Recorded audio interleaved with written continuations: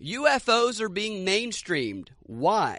Plus, we hear what Rod Serling, creator of the original Twilight Zone, has to say on censorship. And finally, we deconstruct some CNN propaganda. You're listening to the Propaganda Report. I'm Brad Binkley here with Monica Perez. Monica, how are you? I'm great. How are you? I'm good. I'm fascinated by the fact that UFOs have been in mainstream news more and more lately. And even more fascinated by the fact that many of these mainstream outlets seem to be accepting that these crafts that are being seen by so many Navy pilots and others, they're accepting that these exist. Or at least they seem to be acting like they are. And I want to talk a little bit about why maybe this is going on, why we're seeing this, and if these claims that these things are real, if they exist, what may be some of the implications. For the past 2 years, really, UFOs have been in the news more and more, especially lately. The DoD acknowledged that they are studying UFOs. They're encouraging people in the Navy to come forward and tell their stories. There's an article in the Washington Post here. UFOs exist and everyone needs to adjust to that fact. Here's one in the New York Times. Wow, what is that? Navy pilots report unexplained flying objects. Philadelphia Inquirer, frustrated pilots got Navy to stop dismissing UFO sightings. Vox, the new American religion of UFOs. So UFOs have hit the mainstream, but why? That's really the question. But before we dive into that, I want to quickly say thank you to our Patreons, to everyone who's donated via PayPal, to everyone who has shared the shows on Twitter or other social media, or everyone who's left nice comments and feedback. It is all of your support, your continued support, that keeps us rolling. And if there's anyone who hasn't donated but would like to, well, technically it's my birthday week. My birthday was last Sunday, June 9th, and what a perfect time to become a first-time donor, or even just a retweet of the show would warm my heart and make me smile. Thank you, everyone, for your continued support. Let's dive in and talk about some UFOs. Sounds good. Okay, so I listen to this Reuters War College podcast sometimes to give you an idea of the type of content that they put out. They describe themselves as a weekly look at the weapons, systems, and tactics that both endanger the world and keep it safe. It's interesting. It has a liberal bias, I think, because the hosts used to be writers for a bunch of major mainstream publications, so there is definitely a propaganda slant to it. I'm actually not even sure what their target audience is for this type of podcast, which is something to think about. But there's some interesting stuff in here, and in a recent episode, they talked UFOs with a guy named Ryan Rogaway, who is a military and aviation correspondent and editor of Time Incorporation's The War Zone. And it's an interesting little discussion about where these crafts might have came from and what their capabilities are. So I'm going to start you off with an introduction to the types of crafts that have been frequently seen by Navy pilots and others. A USO can act like a submarine, right? So it can be underneath the water. But now we're kind of in this realm, especially with these accounts that you mentioned, where these potential craft can maybe move between the two. So and that complicates things quite a bit, especially in our minds when we think of very different ideas of craft, when we think of something that flies through the air or that travels through the medium of water. But apparently that might not be such a big barrier for whatever technology we're seeing and what pilots are seeing.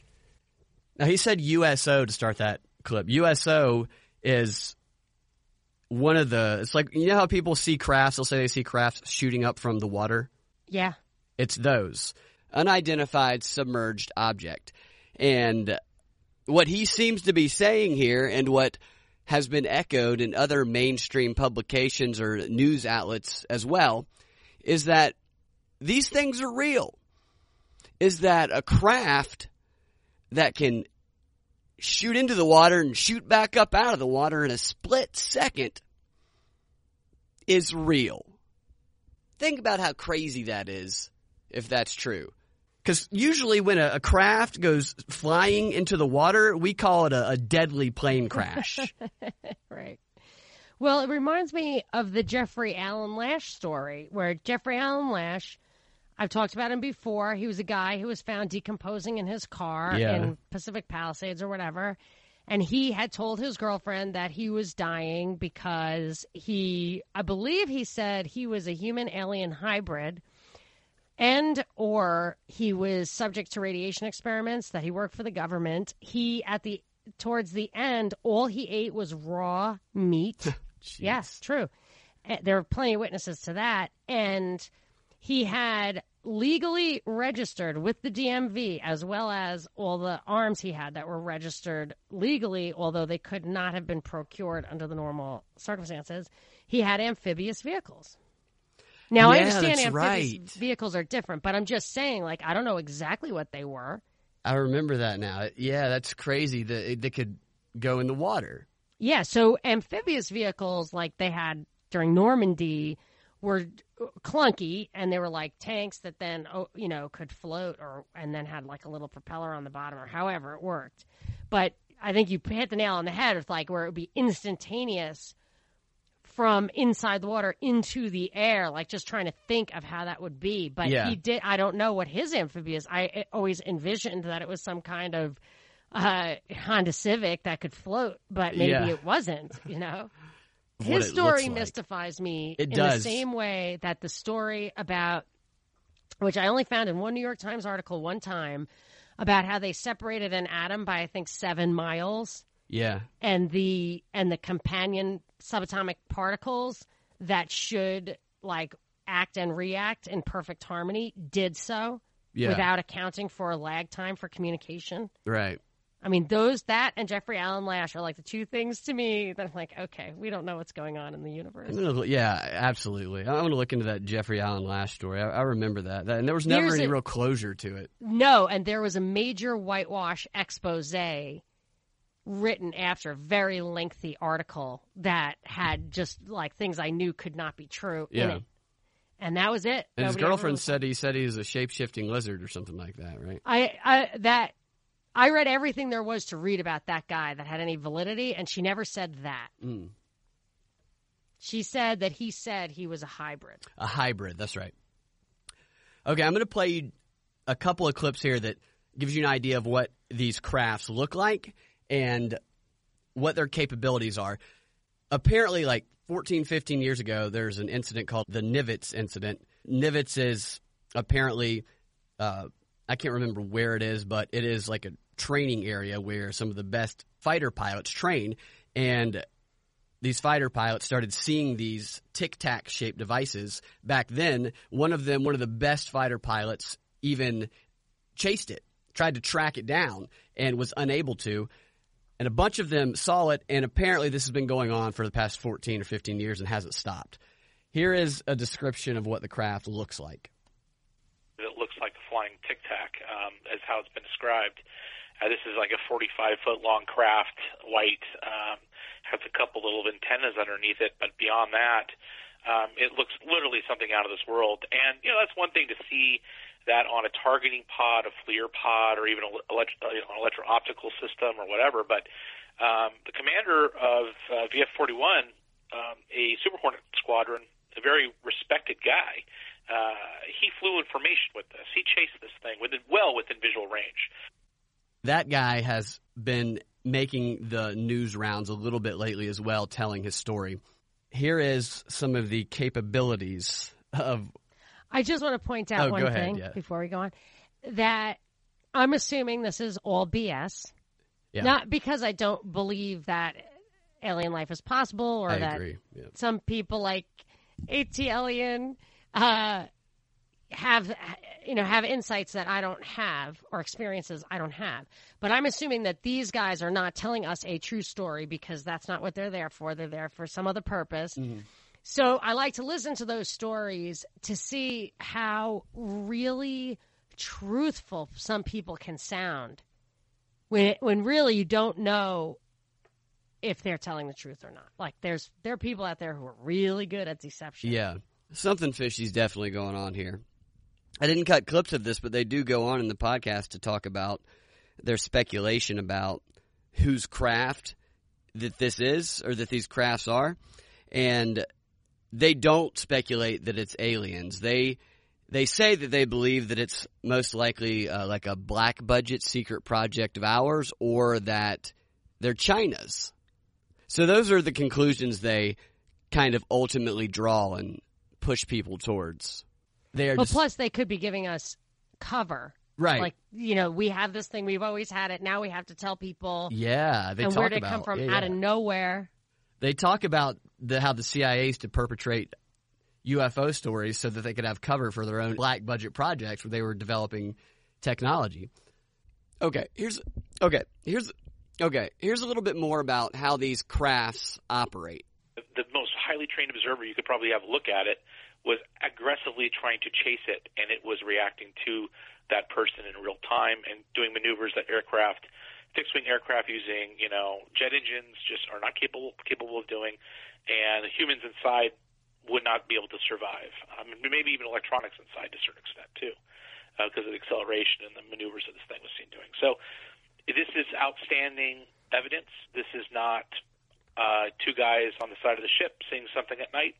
Humans would not be able to survive, or technology would not be able to survive inside of this craft. And it's something we need to take seriously. That's crazy. I wonder did you see if we could see it? Do they have any images of it? Well, that's the thing. All the images that I have a theory. Oh my gosh, those Bigfoot-style images? I have a theory. The images that you see are from a distance, or they are within one of those screens, like a fighter pilot screen. Yeah, the art of ambiguity. Yeah, and they emphasize here with this guy who chased it that he was able to see it firsthand with his own two eyes. And what does Google Earth show us? I don't know. I haven't looked at Google Earth. You know what I mean? Right. That's a good question. Everything is surveilled all the time.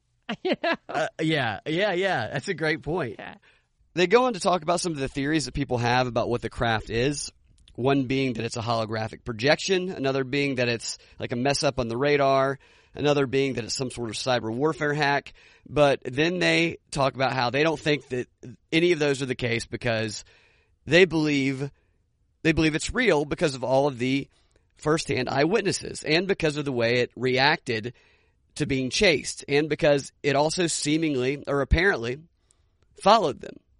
So they believe it's real because of these things, but I think there's another possibility that they haven't considered or that they didn't mention anyway. I don't know if this would be plausible at all, but because of the technology that's available, it's worth considering that what they're seeing is augmented reality. Maybe it's some sort of test or something. I don't know. I don't know where the AR screen would be and the pilot wouldn't know about it, but DARPA is currently working on contact lenses that are augmented reality, so they could probably do it. Maybe they sneak it in the helmet, they put something on the windshield, and then what they would see outside would seemingly be real. If you've looked at any of these augmented reality applications on your phone, it's unbelievable. They could probably do something like this. It could be some sort of test. That's not a high percentage guess. I'm just throwing that possibility in there.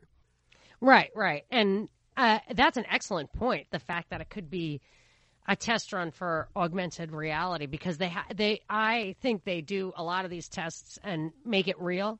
Yeah. So these horrible, traumatic events that are traumatizing this country, and I sometimes question the official narratives of them.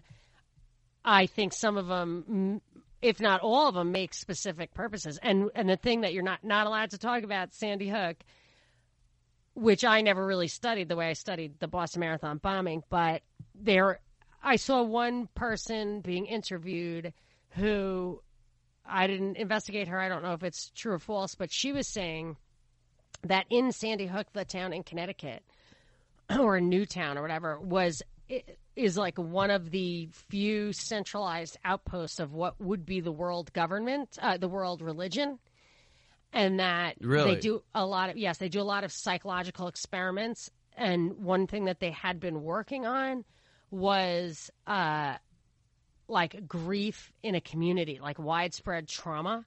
Yeah. And how people react to that. And that would be something they would want to know. You want to understand that, right? So if you're going to take over the world or start a war for cultural change purposes, like the Carnegie Endowment encouraged before World War I, if you want to change the culture and you plan on using war or some other traumatic experiences, you would want to know how people really react to that. You would have to have an actual experiment, and they would have to believe it. Absolutely. That makes me think of the bridge collapse in Atlanta. Oh, that is what I was thinking of, too. Yeah. Yeah, some other things have been like that as well.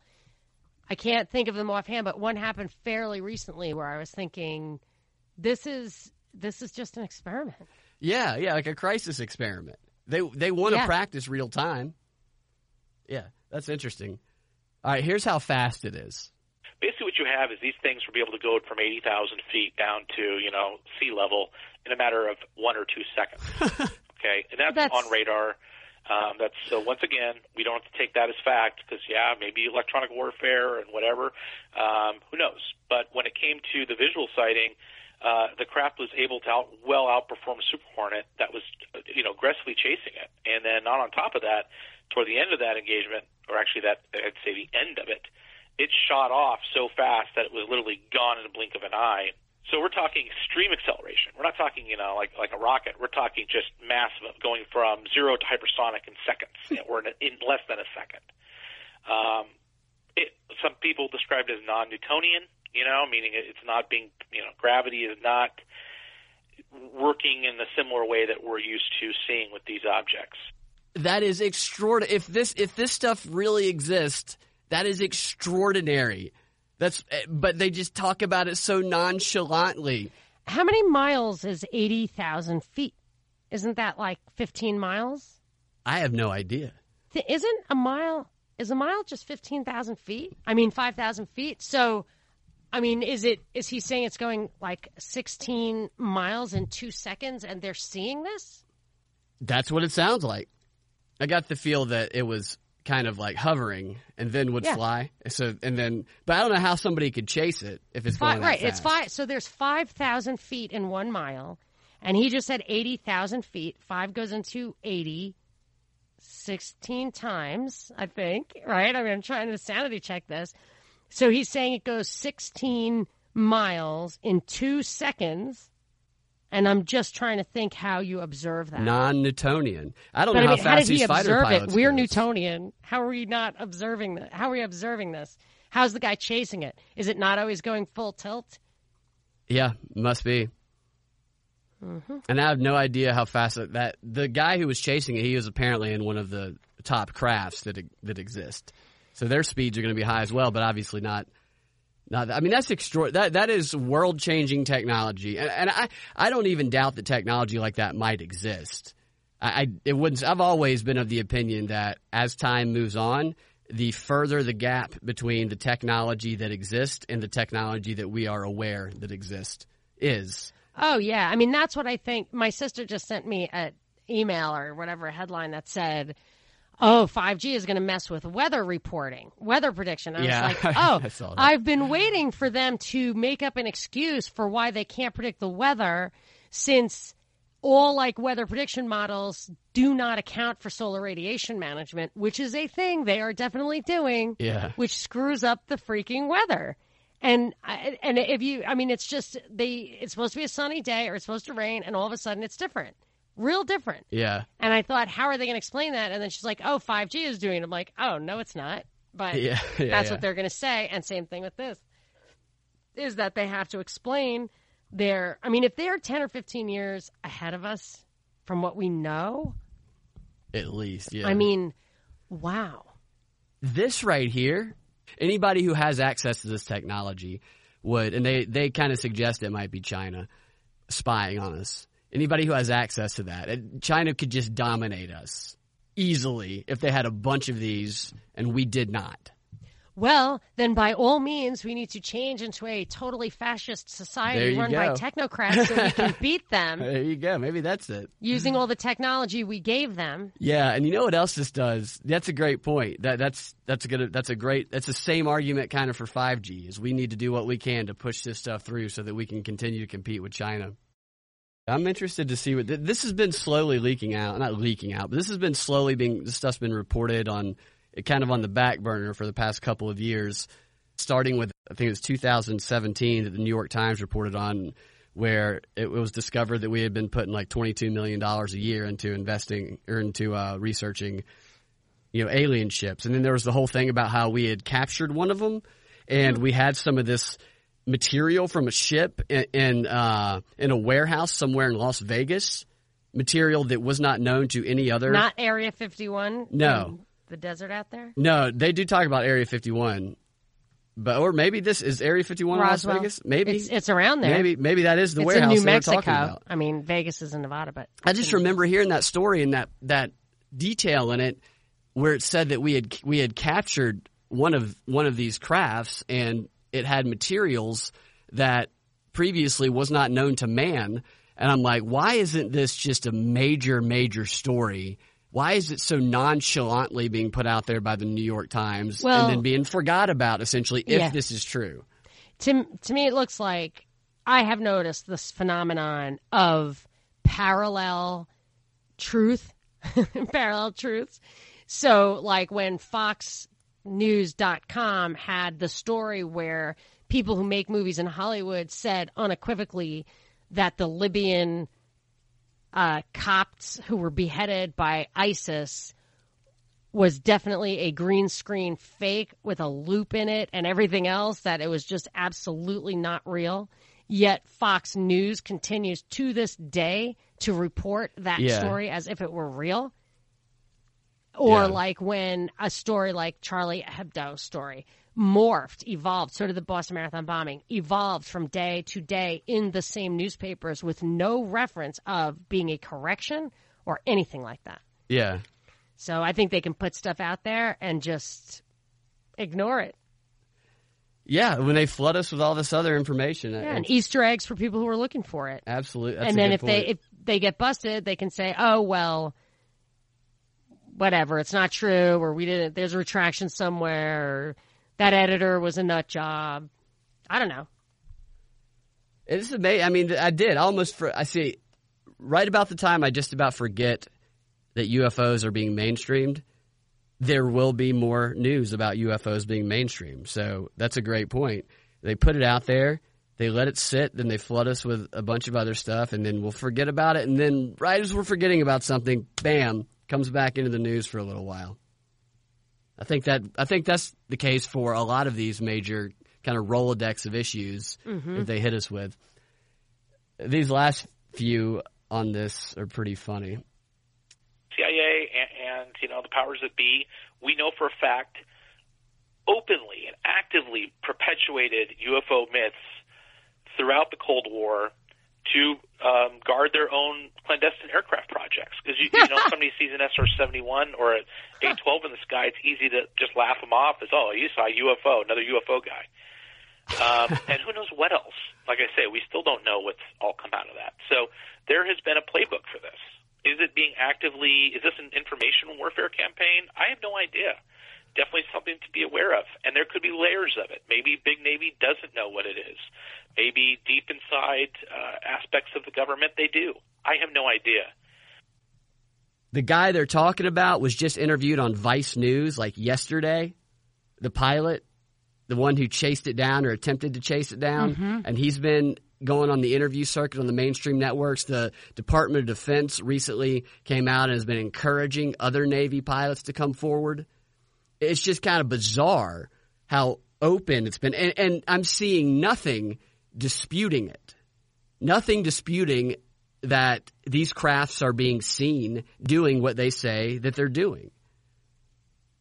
So a universal agreement seems to be emerging that these superhuman aircrafts that look like a Tic Tac, that no human or no human technology could survive in, that dart in and out of the water at speeds that, break all the science that we know. Yeah, they just exist and maybe it's China. No big deal. I mean, this would change the world if this is true. 5G, give me a break. Yes, that does point out that the news has nothing to do with what's newsworthy. Right. This should be 24/7 coverage for like a week. Yeah, let's get to the bottom of the Tic Tac UFOs. Yeah, and what can we do with this technology? What are the possibilities?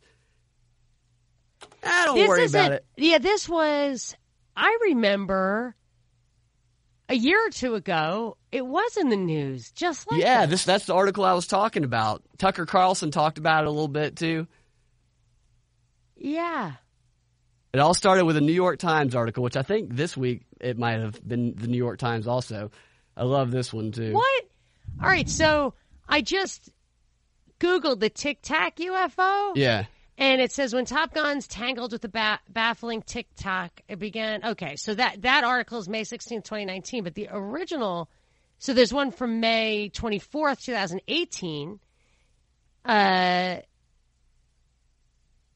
It says, so 1 year ago, the article in Vice is, the Pentagon released new documents about the Tic Tac UFO. Yeah.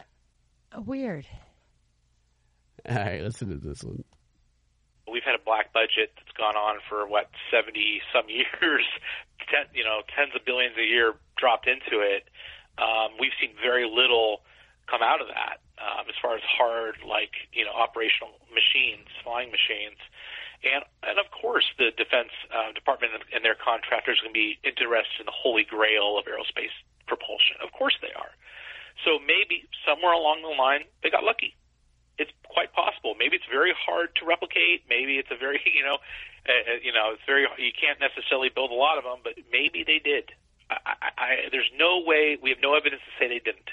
Okay, and there's a lot of also, over the years, people that have come out of the dark side of the aerospace sector have made mentions that we've done incredible things that are very locked up in compartmentalized programs, and we probably won't see them for a very long time, if ever. I mean, how many aircraft are supposedly just buried out at Area 51? They're literally in the ground. Once they're done with them, it's cheaper to do that than get rid of them otherwise. Let's get a search party and go dig those things up. Now this guy is sounding like he's baiting people. That's crazy. Yeah. How many aircrafts are buried out at Area 51? It might be true, but you're right. That's putting out a little seed out there to bait somebody. Yeah. Because if there are aircrafts buried at Area 51, then there's a lot of money buried at Area 51. Yes. I just thought that was nuts when I heard that. So this thing on the USS Nimitz was in 2004. Yes. Nimitz. I think that's right. Yeah, he was Nimitz was a World War II admiral, I think. But I think they named him after, maybe I'm wrong. But it says that it wasn't discussed until 2015. Yeah. Okay, so we don't know what really. No, but apparently they've still been seeing these. They're even seeing these. They talk about how these are also being seen in theater, which they mean war, I presume. And they talk about where there's conflict, how they're showing up, and it seems like the Tic Tacs are following the aircrafts to these war zones. Watching and then disappearing. Don't think because something looks amazing or has amazing capabilities, a technological piece of gear of any type, that it is just landed here from another planet. We spend a lot of money in the dark. We shovel it into dark spaces to develop very, very in hopes of developing very exotic technologies. We shovel it in the dark. This guy he's definitely creating some imagery. Yeah. There's a lot of propaganda going on here, but I wonder what truth there is to it. Yeah. I mean, that's the thing is that, of course, there's truth in it. I don't know if there's truth in that, but there's a purpose for sure. Right. So I just thought that was interesting. I thought it's interesting that now it's being accepted that, potentially the deadliest war machine that's ever existed. But the implications of there being a UFO like that are unbelievable. And how... So you get on Judge Judy or whatever, you get on Shep Smith, and you say, oh, did you hear about the Tic Tac UFO? Oh, yeah. And he says one of two things. You're an idiot, get off my set. True or not, you're not allowed to say unpatriotic things like that. Yeah. Or he says, yes, I've heard all about it. Let's talk about that. What are the implications? Right. Well, the implications are that there is at least one alien species that is so far in advance of us, we can't conceive of their technology, and they are here. Yeah. You know what I mean? Yeah. So that's what this means. Yeah. Or China's going to dominate us very soon. Or yeah, that's what's up in China. Yeah. So they're here and they're staying. There's no hope that they're just checking us out. They're here. We work for them now. We better hope they just want to enslave us and not digest us. Yeah, and it's so crazy because the question usually centers around, is it alien or is it black budget right. or China? Instead of what are the implications of this being yes, exactly. Whoever has it doesn't matter where they're from. It doesn't matter because unless this person is the only one who has ever defied the rule, absolute power corrupts absolutely, we are effed. And oh, by the way, it's either history's most deadly and sophisticated drone, since no person as we know it can even ride inside of it, or there's some new type of suit of armor, if we are to assume it is the Chinese. Or it's AI, it's a self-directed drone, go. Because you can't control 80,000 feet in 2 seconds. You're not doing that. I hadn't thought of that. It could be rogue AI for all we know. Oh my gosh, the rise of the machines. Yeah. Yes, that's it. That's it. We better have. They have like 1 million satellites up there now. Yeah. I mean, aren't there? Isn't it just like WALL-E at this point? They're probably reproducing for all we know. I saw some. Can we see a picture of do we actually go out into space? Could we actually get a bird's eye view of satellites in space? That's a good question. I have a cool TV that goes to a screensaver, and the screensaver is satellite images of stuff. So you'll watch and be like, what is that? It's it's Moscow from space. Oh, really? That's cool. Whatever. Yeah, that's the magnetosphere, which is my favorite sphere. And it's like the northern lights. You can just see this. So my fascination with this, right? The Earth is a spinning magnet, and it shoots the magnetosphere out of its poles, which makes me believe that Tesla did, in fact, just stick a straw in that because that's electricity. Yeah. And that's why we have an atmosphere, and that's why that, to me, is the greatest barrier to the consideration of alien life, is that other planets don't have that. Yeah. So from this bird's eye view on my screensaver, you can see it. You can see the sun reflecting off it, and it's just like this halo around the Earth. It's super cool. Really? That's awesome. But I want to see it. I want to see the satellites dotting the blue planet. You know what we need? We need that technology that the father of that woman who was lost in the Hawaiian forest used to track her down. The Google Earth 5G that he used to track her down. Because they have that. I mean, if they have this, then they can see through our skin from probably outer space if they have this. They can definitely implant thoughts directly into our brains.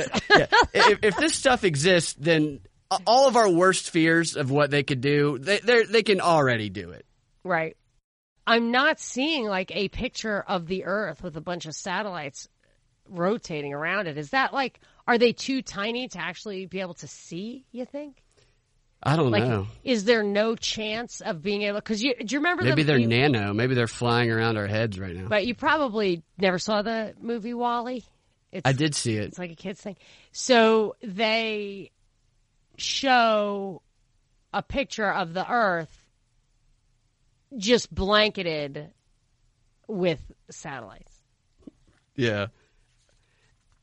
Yeah, I don't know. I don't know. Okay. Maybe NASA. The NASA website has something. I'm looking at a picture. It's not what I was hoping for, but it's a picture of a satellite, and in the background are 1, 2, 3, 4, 5 other satellites. Yeah. So I'm just wondering if the Earth is actually completely shrouded in satellites. Probably. That's really what's up there. And they talk about the 5G is going to use all these satellites. They're and I mean, WALL-E could have been predictive programming. Yeah, there you go. Revelation of the method. Sorry to derail you. No, you're good. You're good. Aliens. I love the alien stuff, but for now we're going to move on. I'm going to continue to track this subject for any interesting findings. This is kind of a non sequitur clip, but I could not play this. Okay, so I just have to say, Google SpaceX's Starlink constellation proposal. Okay. It's a freaking net around the entire Earth with a satellite like in every corner of the grid. It's a prison planet. Just mean, like the Anunnaki. No, but this just proves like what, if you can't imagine it, it definitely exists. A net around the Earth. So if we fall off anywhere, we're fine. We're going to fall in this net in space. Kind of. Is that what's the purpose of this net? It's terrible looking. Well, Tesla's autopilot. It's like GPS, I guess. Yeah. I don't know. So the Earth from a distance is going to look like an old woman getting her hair done. That's exactly what it looks like, and I'm going to send you a picture, and you can put it in the show notes for everyone's edification. Oh, my goodness. All right, I'll stop derailing you. No, you're good. You're good. I love this subject. Okay. So last night, or a couple nights ago, Samuel L. Jackson was on Stephen Colbert. Stephen Colbert, the propagandist of late night. He no longer does comedy. Here's what... He did comedy? He did once, a long time ago. He did comedy. I don't know. He's never made me laugh. And now he just does CNN headlines in the form of what slightly resemble punchlines. I try to say, like, if you're like, I was just kidding. It's like, you know what? If nobody's laughing, it's not a joke. Yeah. He gets a lot of claps when he says things his audience agrees with, or his audience is just responding to the clapping is not stage producer. Mm-hmm. Okay, so here's what Samuel L. Jackson had to say when asked about the candidates so far for 2020. Have you looked at the crop of challengers to the president? Is there anybody out there who really afloats your boat? Not yet. No? Too early, or you just haven't seen it? I just haven't been inspired by what everybody's trying to do, say, prove, whatever. I kind of wish somebody as people-friendly in my mind as Stacey Abrams was running. Yeah, she's very people-friendly. I kind of wish that, but I'm definitely voting with the resistance, whatever happens. So, I guess there's a lot in that. Trip to Hollywood. A lot in that quote right there. Yeah. A lot. Stacey Abrams is creating a demand for herself everywhere she turns. The media's helping her. Now Samuel L. Jackson's helping her. I feel like if I were to watch Pulp Fiction again, that it will have been re-edited. And the scene in the diner at the end when he tells the guy to get his wallet out of the bag and says, the one that says bad motherfucker on it. I feel like that line is now, which one's your wallet? The one that says Stacey Abrams on it. Because yes. She is everybody's. It just, as we were speaking, I just got a flash from AJC 3 minutes ago with the Stacey Abrams headline. Really? What's it say? It says, Stacey Abrams urges film execs to stay in Georgia despite heartbeat law. But, I mean, that was old news. That was from last week. Why is it flashing across my screen right now? They were reporting on that again today. I guess her meeting wrapped up, and she has saved the film industry in Atlanta. Oh, my gosh. Thank goodness. She's so right. She's so level-headed. They were all going to leave until she stepped in. You know, she is a leader. Yeah, she should. She saved all these jobs, and she is now going to get them to fight against this, this war on women that Georgia's conducting. A war on women is what they're voters. Calling it. Yeah, war on women and which voters. Is funny because John Ossoff was robbed, and I don't know what happened in the 2016 election, but the actual provable cases, is she ever going to prove? But did I mention to you why I thought I didn't catch it in real time when you were playing those clips for me of her meeting at, I guess, the CFR, the Royal Institute of International Affairs, the Chatham House, whatever. You played me those clips.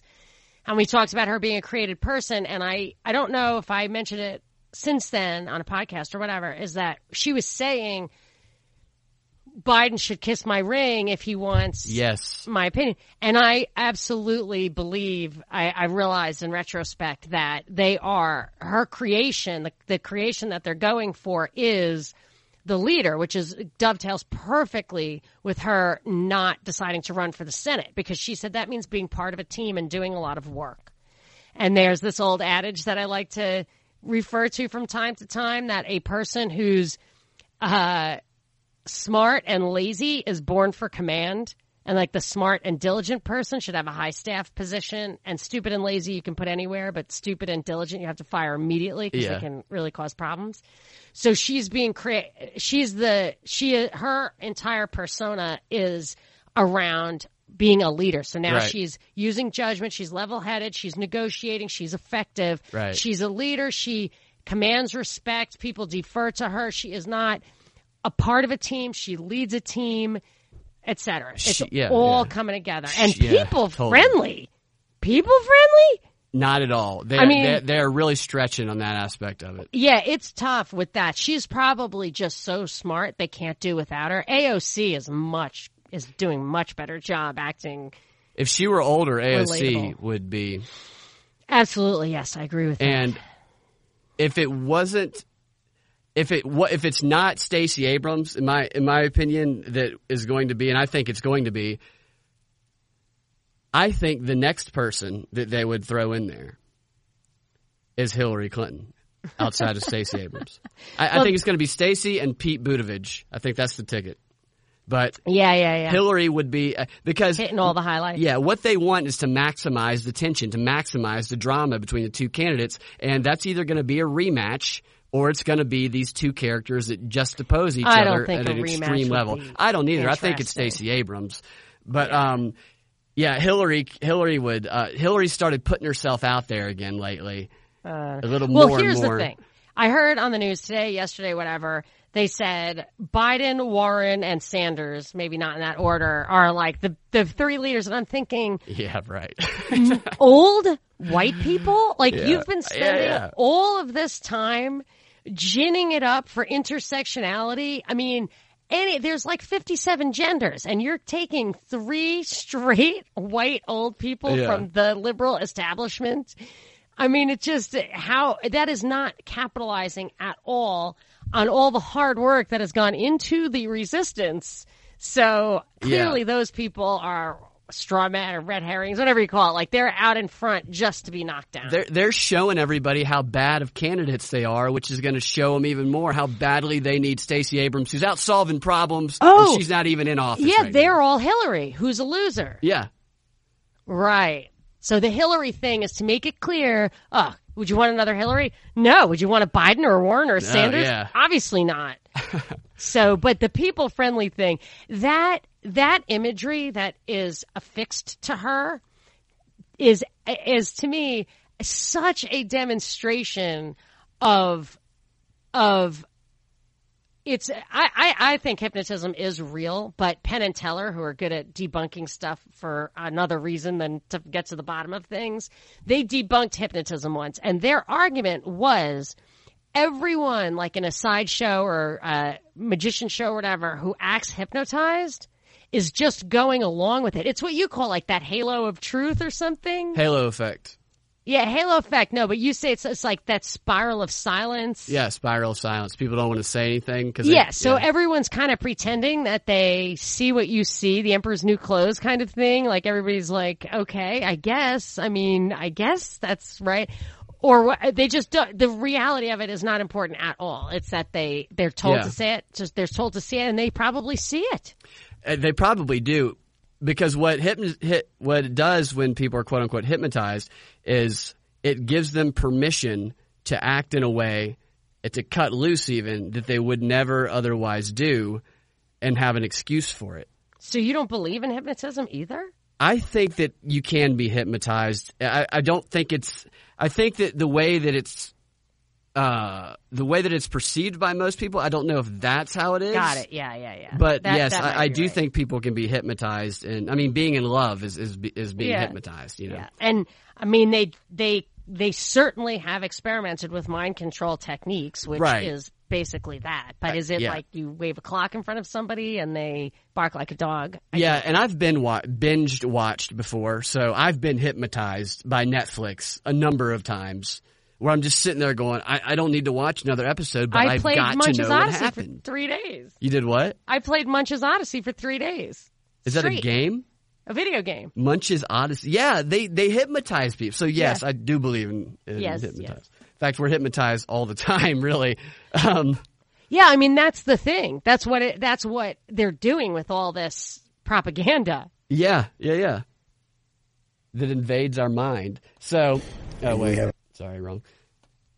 Okay, so I have to play this for you because it's just such an absurd clip from Brian Stelter of CNN's reliable sources, the most unreliable source in network news. It's like the no spin zone of O'Reilly and the politically incorrect. I just remember watching those two things for the first time because I was like, oh, no spin. I was like, this is all spin. Politically incorrect. It's like, this is totally politically correct. Yeah. It's just, I mean, it's aggressively politically correct. Yeah. Every single week, Stelter presents himself to be this journalist who only cares about the truth. And then he goes on to disseminate some of the most blatant and oftentimes subtle, which is kind of hidden behind the blatant propaganda. Mm-hmm. But none of it, all of it creates a false reality. And some of it's just like, this is unbelievable. That it worries me that anybody would buy some of the stuff that he's putting out there. Because you got to be seriously mind controlled to not say, wait a minute, even if I don't like Trump at all, that's bullshit. In this clip I'm about to play, Stelter illustrates this BS and illustrates his journalistic integrity. He calls Trump a liar. He says he lies like a fire hose. And then he goes on to provide his evidence, his examples to support his conclusion that Trump lies. Yeah, Trump does lie, but the way that Stelter presented that Trump lies like a fire hose and then presents his evidence, the evidence has to support the conclusion. So listen to the evidence he gives in support of his assertion that Trump lies like a fire hydrant. Sometimes he just lies over and over again like water erupting from a fire hydrant. For example, he said or tweeted no obstruction at least 36 times in May. That's more than once a day, even though Mueller has supplied plenty of obstruction-y evidence. Did you hear that? That new standard of evidence? Obstruction-y evidence? Trump's a liar. Here's my proof. He tweeted a guy who's not been indicted for obstruction tweeted a bunch of times that he did not obstruct, but I know that's a lie because of all of Mueller's obstruction-y evidence. Did he rattle it off? No. He moved on to his next point. That was all of his evidence. Obstruction-y evidence. You don't need evidence of obstruction when you have obstruction-y evidence. But we don't want to get into the details. Just take my word for it. That guy's a fire hydrant. That's It's unbelievable. And there was a RAND study published in 2016 called The Russian Model of Propaganda, which they titled The Fire Hose of Falsehood. So there was strategic use in his language there. Yeah. Obstruction-y evidence. I mean, this is a person... That was strategic. What was that again? Read that again. Do what? Oh, the RAND study was from when? 2016. And it says... It's called The Fire Hose of Falsehood. It's the Russian model of propaganda. And wow. Then when you read that document, you are reading exactly what our media does to us every single day. Yeah, I wouldn't be surprised every if they day. Actually put stuff out and just change the names. Yeah, I was going to go through some of that document today, but we're not going to have time. But we can do it next week because my jaw dropped at this document. It talks about how he used that metaphor, that imagery. Is amazing. Right. That's what made me go back to it. Fire hydrant, a fire hose. I mean, like, right. When pretty much clear. Because I remember that study and I hadn't read it yet. And then when he said that, I was like, okay, I'm going to go back and read this thing now. Wow. And when I read it, the thing ends with a suggestion on how to stop Russian propaganda. And the suggestion, one of the main suggestions is to cut off the stream of information by getting social media companies to restrict their ability to post on their platforms. So all the stuff that's going on right now. Yeah. It's crazy. It is. Okay, I do have I got to play this other Stelter one, then we'll go on the other one. It's just so bad. Okay. All right. Here's two. I'm going to play two quick ones here. This is Stelter transitioning from one topic to another and insulting most Americans at the same time. Commentators came out and said Mueller's statement was so powerful, it showed why he should be back on TV, why he should testify in front of Congress. People don't read, they said. People watch. Well, we do know one person who always watches and seemingly never reads, and he seemed really upset about Mueller's on-camera statement. For President Trump, television is the cornerstone. It is his guide. So the Mueller thing, what's going on there, we talked about this a little bit Saturday, is they don't want us reading. They don't want people to read. They want him to testify. Who actually said that? Him, right? Yeah, that was Stelter. No, but I mean, he was the one who said. Oh, that he doesn't want to testify? He doesn't want to read it. Wait, is that what he just said in that thing? Is that the one that you were talking about? No. Play it again. Yeah. Commentators came out and said Mueller's statement was so powerful, it showed why he should be back on TV, why he should testify in front of Congress. People don't read, they said. People watch. Well, we do know one person who always watches and seemingly never reads, and he seemed really upset. He was saying that commentators have been saying that. No, but you said on the show on Saturday, the WSB show, that someone called for him to be on TV. Oh, yeah. Was that him? Was that this quote that you were referring to? No, this isn't the one I was referring to. There's been a bunch of commentators, and Indivisible is sending out emails to, we have to get Mueller to testify. So they're pushing hard for it. At least they're acting like they're pushing hard for it. And him and some other networks all did stories on why Mueller needs to testify. Because Americans don't read. And just on the surface, you might say, okay, people don't have time to read it or whatever. It doesn't come off as insulting. But then when he says, here's someone else who seemingly never reads, this idiot President Trump, by saying that, he kind of, in a backwards way, insulted everyone who hasn't read the Mueller report by making a snide little comment at Trump like that. You know right, what I mean? And of course holding himself up as if he's some intellectual or paragon of integrity when clearly he's just a talking head propagandist. And he knows he's lying, too. You don't say stuff like obstruction evidence and not know that you're lying. That's an intentional – he said it that way because it gives him because he can say he didn't lie. And his audience is going to take away, oh, there's plenty of evidence of obstruction to convict. So he says obstruction evidence, his audience takes it a different way, and he can get away with plausible deniability. That's how they always do that. That's how they try to do that a lot. Now, well, it used to be to cover yourself libel-wise, but I don't even think there is any of that. So at the end of that clip, and I'll play it again at the beginning of this one, he says that Trump is guided by TV, right? Again, we're going to go to the evidence that he's about to list off 3 pieces of evidence to support his claim that Trump is guided. His decisions are guided by TV. Maybe they are. But the evidence, if you're going to make the claim, give your evidence. And the evidence he gives, here's how it comes up. He lists what Trump does.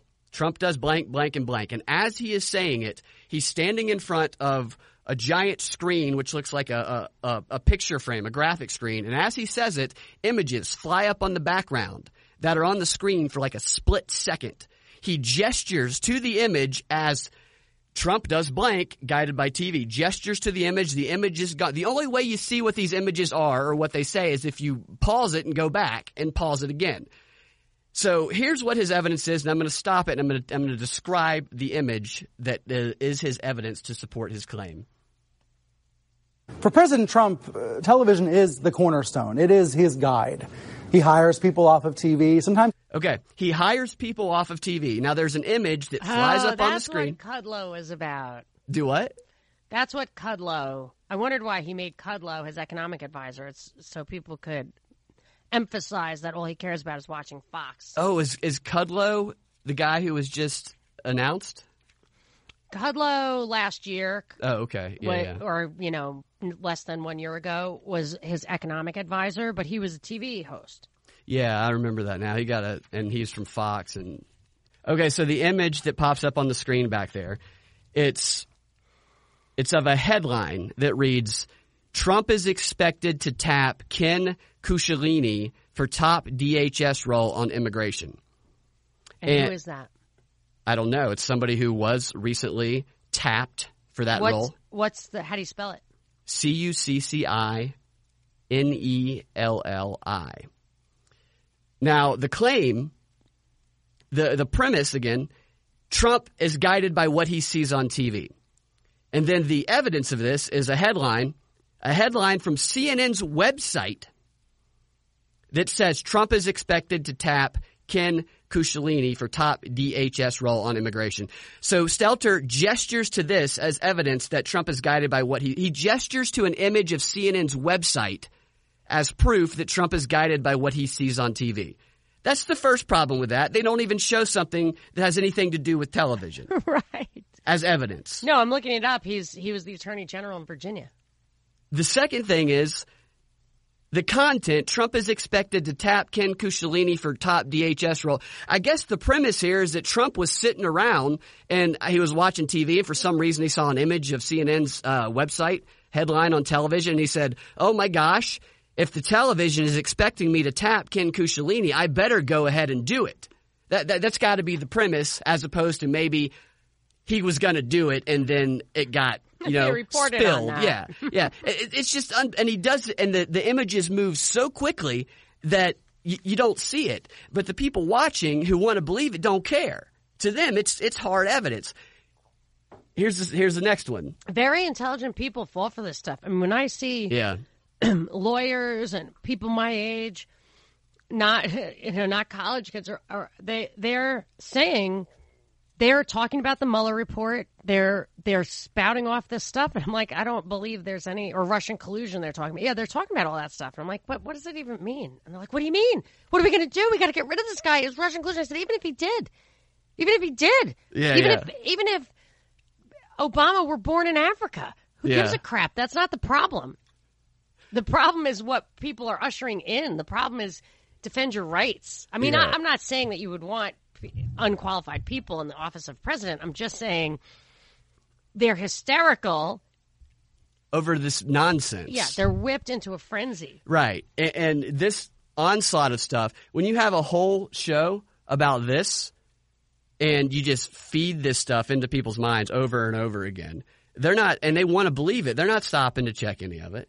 They're taking all this. He could have flashed an image of hand-drawn penises up on the screen, and it wouldn't have made a difference because people are just shaking their head going, yep, there it is. I saw the hand-drawn penis. That's all the evidence I need that Trump is guided by TV. They think they saw something else. Yeah, they think they saw evidence. Right.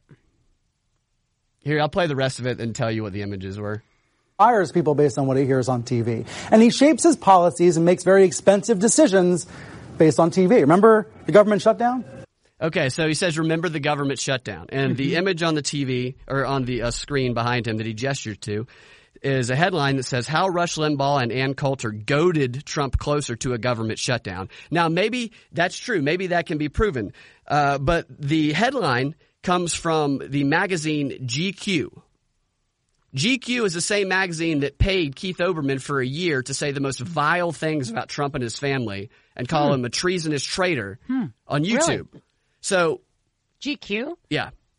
That was a GQ web series. Really? Yeah. So they've proven what they're willing to pay for, and yet their headline, which I looked at the article, there was no actual evidence to prove it other than that they talked about it. So these are all. And Rush is not on TV. Yeah, he's not. You're right. I didn't even think about that. Yeah. He's not. So yeah, that's, and the same thing with the other one, the second, when he fires people, they showed a headline about Lou Dobbs that was like written by the Daily Beast. So there's all these very biased publications. Yet these are the evidence that are supporting the claims that are the basis of the entire, 10-minute segment they're about to go into. But it's funny because he is talking to people who believe nonsense off of TV because he's spewing nonsense. Exactly.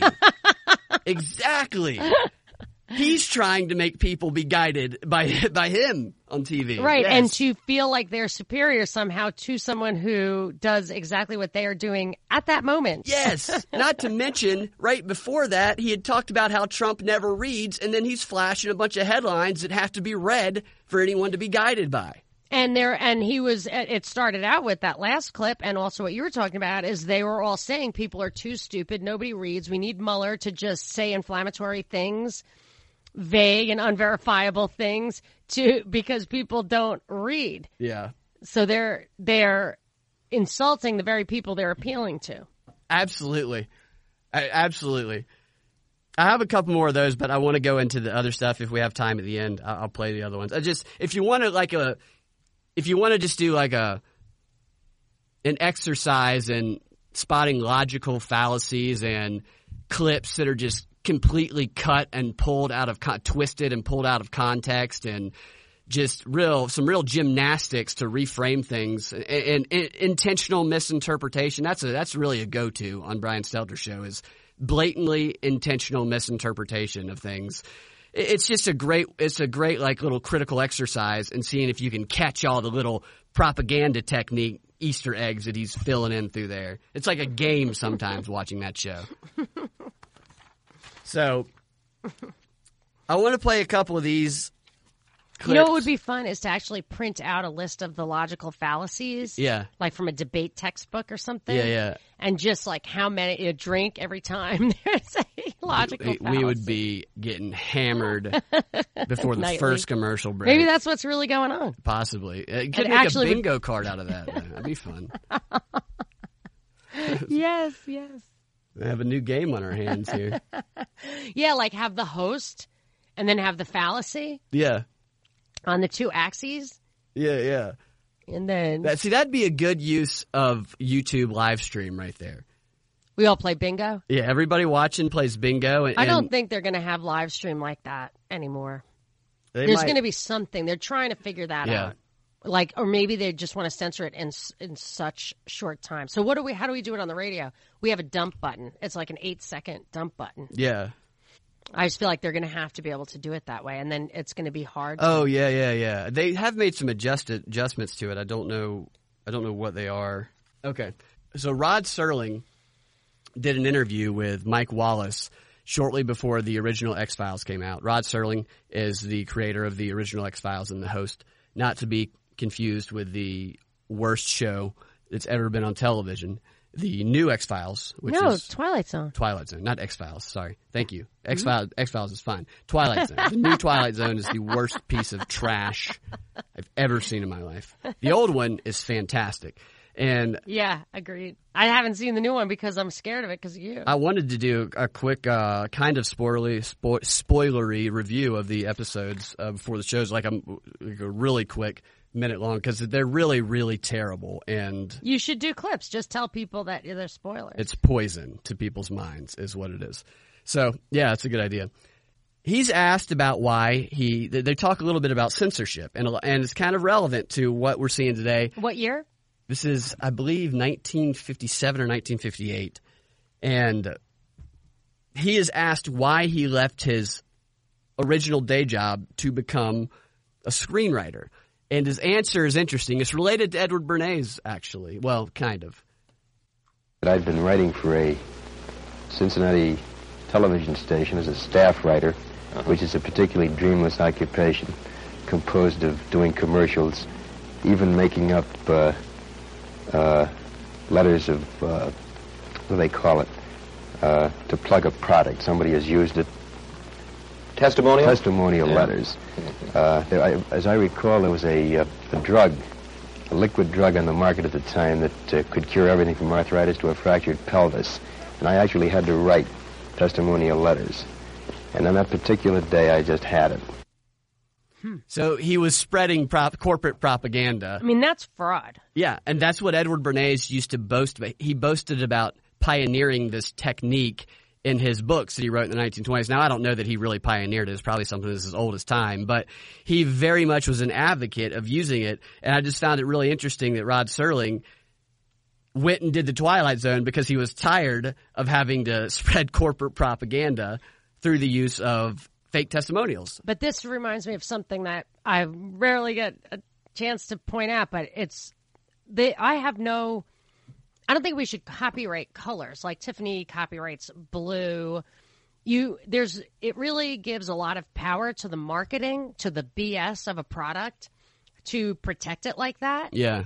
Where what should be true, like the remedy for false advertising is fraud and damages, and people should sue. If you pretend that something is Tiffany, then you should, and you get it and it breaks, you should be able to sue the fraudster who sold it to you. But dressing it up in Tiffany blue, if it's not actually Tiffany, well, should that really be a crime? Or is that just reinforcing the power of deception, the power of associating in your mind a color with quality or what, you know what I mean? Like I just, so what he's doing is in my mind a crime. Yeah. You know what they call it today? You know what he would be called today? A Russian bot. Well, I'm not convinced that he wasn't an out and out propagandist. Well, there's some clips here that are definitely make you kind of turn your head a little bit when you hear what he has to say.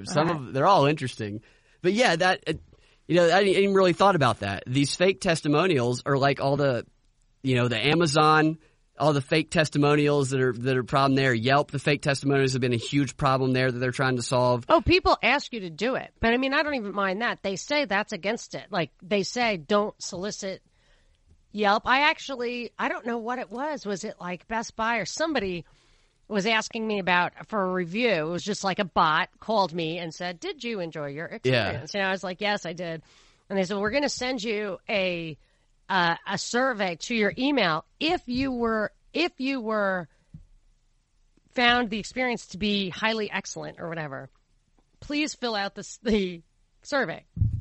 Yeah, I don't necessarily have a problem with that if people like it. No, but I mean asking people to only fill it out if they like it. Don't do it if they don't like it. Yeah. It skews. Now, for their own purposes, that's fine. But when they ask you to do that for Yelp, which savvy business people will, when you're like, "Oh, that was great," they're like, "Please fill out a Yelp thing." Yeah. They don't tell everybody to do it. Yeah. They only right. Yeah, but I like that. I like that it's totally untrustworthy because, well, I like Yelp. Like there was a while there where it was a really good source of like recommendations for doctors and restaurants and everything. Yeah. But I do like that crowdsourced stuff, but I do not like enhancing the power of marketing by the government imposing the impression that it has integrity and you then withhold your own scrutiny. Yeah, and what it becomes is the people who have the most money to buy the most fake testimonials can buy them. Right, so it becomes self-reinforcing for the incumbent. Yeah. Just like big tech now calling for regulatory barriers to entry. Ah, yes. It's that favors the incumbent because once you have entered the industry, you don't care if there are barriers. You want the barriers because it keeps others from entering the industry. Yeah. So it always favors the incumbent. So this clip, he's asked about the influence of pre-censorship, and his answer to this question, the next one, it strikes a tune to what we're seeing happen today and what we're going to see more of, especially. Patty Chayefsky has talked about the insidious influence of what he calls pre-censorship. How does that work? Pre-censorship is a practice, I think, of most television writers. I can't speak for all of them. This is the prior knowledge of the writer of those areas which are difficult to try to get through. And so a writer will shy away from writing those things which he knows he's going to have trouble with on the sponsorial or an agency level. We practice it all the time. We just do not write those themes which we know are going to get into trouble. Yes, self-chilling. I've talked about that before. Yeah, that's what we're going to see on YouTube too. The self-chilling is people are going to stop putting, because we've stopped putting content on YouTube. I completely withdrew from YouTube the second they gave me a strike. I still put some content on there, yeah, but I don't go when I know it's going to be something that's going to get me. Right. I don't put it on there, and that is one of the purposes that Bernays used to talk about of these pressure, of we don't do overt censorship because that's too obvious, so we need to do these other things that are going to pressure people into some self-censorship. Yeah, the paradigm glass ceiling or the propaganda glass ceiling where you're simply not going to say anything that isn't going to get you promoted. Absolutely. It's that kind of Overton window in that aspect of it. They control the parameters of it. I'll tell you, people did. I used to get pressure. Now, I wonder if I'm like the Novelty Act at WSB. I don't think so, surprisingly. But I used to get pressure from people who cared about me. Oh, really? To self-censor. Mm-hmm. Don't say that. I'm like, but that's the truth. We'll say something else. Don't talk about that. And if they can control what makes people uncomfortable, and if they can, like they've done, conspiracy, vaccine, certain topics, even when they're brought up, it makes people shut down. Then they can in effect, they can control what people say and don't say, because if they say it, they're going to get pushback. I told you, my kids. Yeah, you told me about that. My daughter tells me don't talk about anything like that. My son doesn't, but he says, but don't be an anti-vaxxer. Yeah. I mean, that's when you know, like, that's the thing. That's it's like nuts. Anything but that. Like, really? But who cares? And I think I was right about Gardasil. I'm going to hat tip Austin for that. He sent me a link or something that was Gardasil, the HPV thing, is the only vaccine I wouldn't give my kids. Yeah. And I think it's bad. And when I told my pediatrician that I didn't want it, he told me I was superstitious. I mean, my kids have gotten 48 vaccinations. Jeez. I know. I never thought about it. I mean, I don't think most people do, and it's. Yeah. And then the Gardasil thing, though, I said to him, look, it just hasn't been around long enough. Until we have a whole generation of people who have no fertility problems, I'm not giving you something that's going to interfere with the health of the reproductive organs. I want to see. It just takes too long for something like that. I don't know. I mean, but anyway, he stopped pushing it on me, and so now I'm thinking maybe there is a little like, Yeah. Yeah, I'm not anti-vaccine. I'm anti anything people try and push on me, and then they call you a denier if you just ask a question about it. That's what I'm anti. Yeah. And the vaccine thing was like a self-correcting question. It's like, what? You get the vaccine. You get it, and then you don't have to worry about me. Yeah. I'm like, oh, no, it doesn't work that way. You can get it anyway because you're bad. So I get it because being near an anti-vaxxer ruins my immunity. It's like, it doesn't make sense. Yeah. Like, so that's why they have to go bananas, because vaccine independence or vaccine liberty, health liberty is something that, like, it's like, okay, well, forget it. They use socialism to control health. Like, I remember I anticipated this, and Bloomberg actually said it with his own mouth. We are banning sugary sodas because now that we have Obamacare, we are responsible for your health.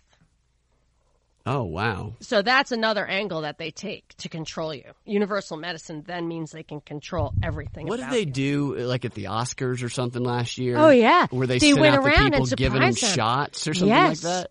Yes, and it was only to the women because men wear tuxes. That's crazy. It was crazy. I mean, what would you do if someone walked up to you, you're a guest at an award show with a needle?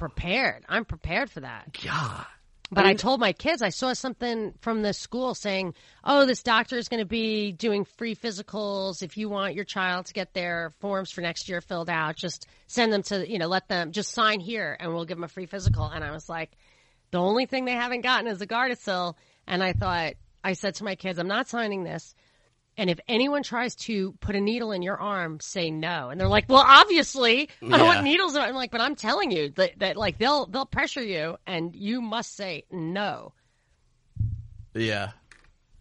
That's Gardasil. Nuts. It would be hard to argue that Gardasil was something that you couldn't go to school if you didn't. You know what I mean? Yeah. Because you have to be sexually active for it to be relevant. Yeah, it's ambush too. By the schools, by these people who are just showing up in the crowd to give you. I mean, this is vaccine by ambush and groupthink. What if you said no? You're going to get booed by everybody in this crowd. Vaccine, vaccine, vaccine. Everybody will cheer. And you go, all right, I'll do it. Yeah. It's total groupthink. All right, here's the last clip I'm going to play of him. Who's the culprit? Is it the network? The sponsor, which sure is not the FCC. Who's the culprit of the pre-censorship? Mm-hmm. Who's the culprit? Is it the network, the sponsor, which sure is not the FCC? No, it's certainly not the FCC, ideally speaking, of course. It's a combination of culprits in this case, Mike. It's partly network. It's principally agency and sponsor. In many ways, I think it's the audience themselves. How do you mean? Well, I'll give you an example. About a year ago, roughly 11 or 12 months ago, on the Lassie show, This is a story usually told by Sheldon Leonard, who was then associated with the show. Lassie was having puppies, and I have two little girls, then aged 5 and 3, who were greatly enamored of this beautiful collie, and they watched the show with great interest, and Lassie gave birth to puppies. And, Mike, it was probably one of the most tasteful and delightful and warm things depicting what is this wondrous thing that is birth.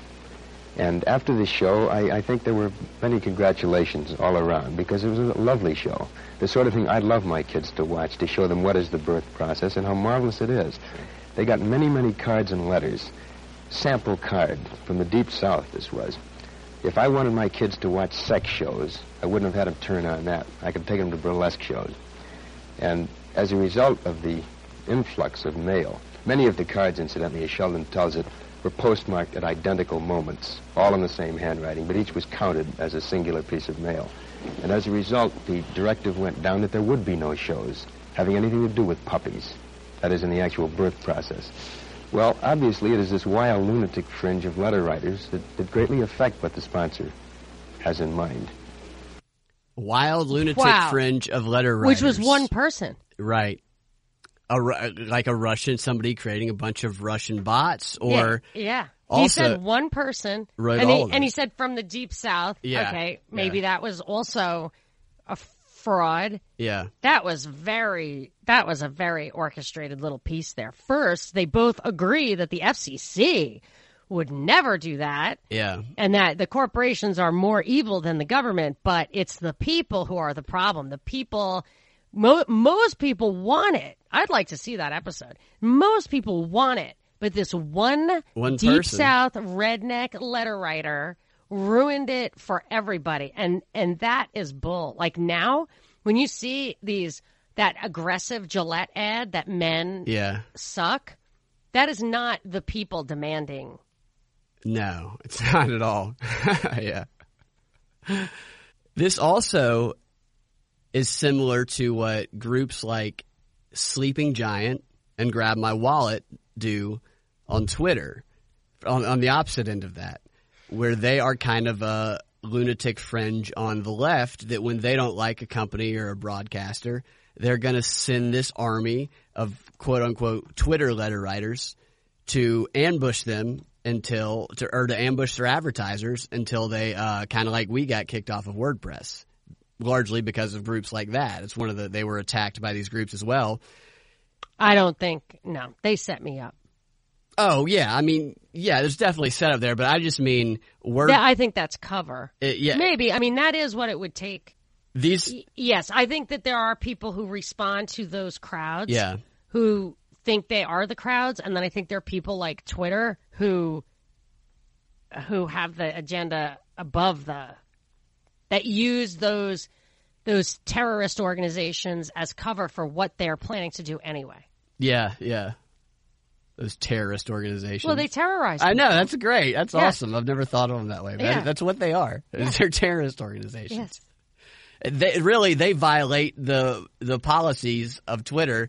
They kick other people off for bullying and targeted behavior. And these groups, this is the only thing they do on Twitter is target people and send attack mobs at them. Yes, and as at least the YouTube criteria under which I was struck, I did not violate, but they do, which is if you're deliberately trying to harass someone for their beliefs or whatever, if you're deliberately trying to harass somebody, then, and they have an exception for public persons, I think. So like me criticizing an elected sheriff on FCC airwaves with evidence without any expectation that he was ever going to hear it or be hurt by it.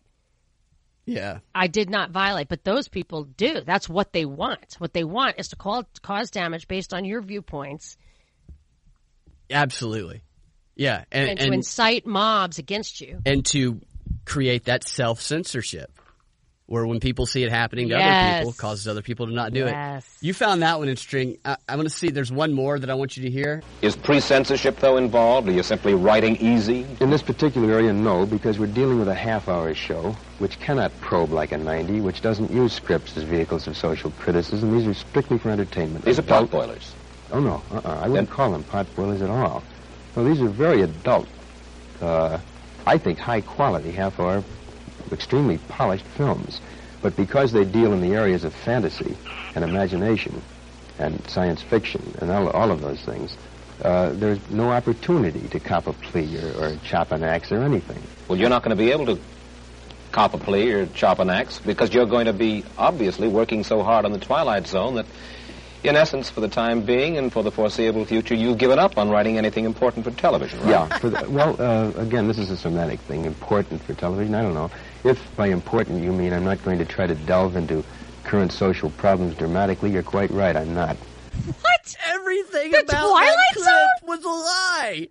The Twilight Zone? And Mike Wallace says, "Oh, you're not going to write anything important." It's like one of the most important shows, and it's still on, and it's still relevant for its incisive social commentary. I know. Isn't that crazy? That's crazy. That was to get you to be conditioned white, unaware and unalert, so that it could just wash over you while you were complete. That must be the whole point of science fiction, which I love, but I recognize science fiction is they always put themes. Capital, and it's underneath like it's predictive programming, it's revelation of the method, it's softening you up, and it is always social commentary. Like somebody pointed out, the least libertarian TV show ever made was Star Trek, and the most libertarian is King of the Hill, which I think is. I agree with both of those, but I love Star Trek. I mean, I love it. But yeah, it's ridiculous. It's a universal federal government. Yeah. I do not want that. Federation of Planets, yeah. Yeah, I was trying to figure out a way to give him the benefit of the doubt. I was like, maybe he's trying to misdirect the censors or whatever right now before he gets on air. But I'm like, man, or maybe he's just trying to misdirect the audience. It's going to be watching it so they're not affected by the themes. I love the original Twilight Zone. I think it's brilliant. Me too. But why lie like that? Why did he lie like that? I don't know the context around what was going on in that moment. He had his marching orders from somebody. I definitely was taken aback when I heard that clip. I mean, I was like, that's the opposite. The opposite. I cannot think.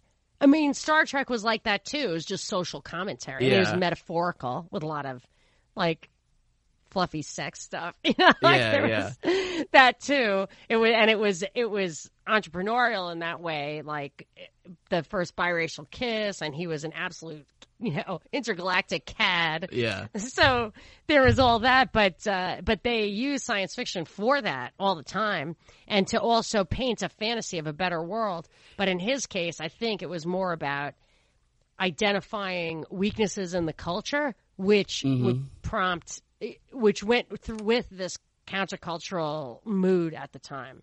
And you talked about how your students' test would indirectly propagate messages like parse this sentence, Obama was the best president? Yeah. That's what sci-fi shows do. That's too. What? I think that's what a lot of television shows do that don't directly propagate things. It's that indirect method, the themes that are underneath it that are absorbed uncritically because they're not seeing it as like a news program or something like that, Yes, absolutely. No, I think that's why he said it that way. But because he was doing that, it makes me think that the message was very important to him, which makes me think it wasn't about him. So that entire show is about what integrity he has, incredible integrity. And now I have concluded that he has a checklist from somebody else who bankrolled his project and told him, like, these are the 15 messages we want to propagate. I would agree.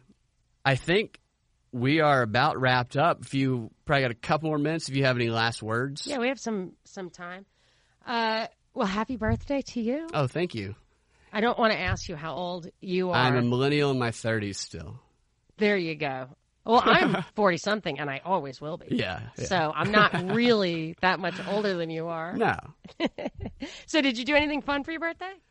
I did an improv show the night before my birthday, Saturday night.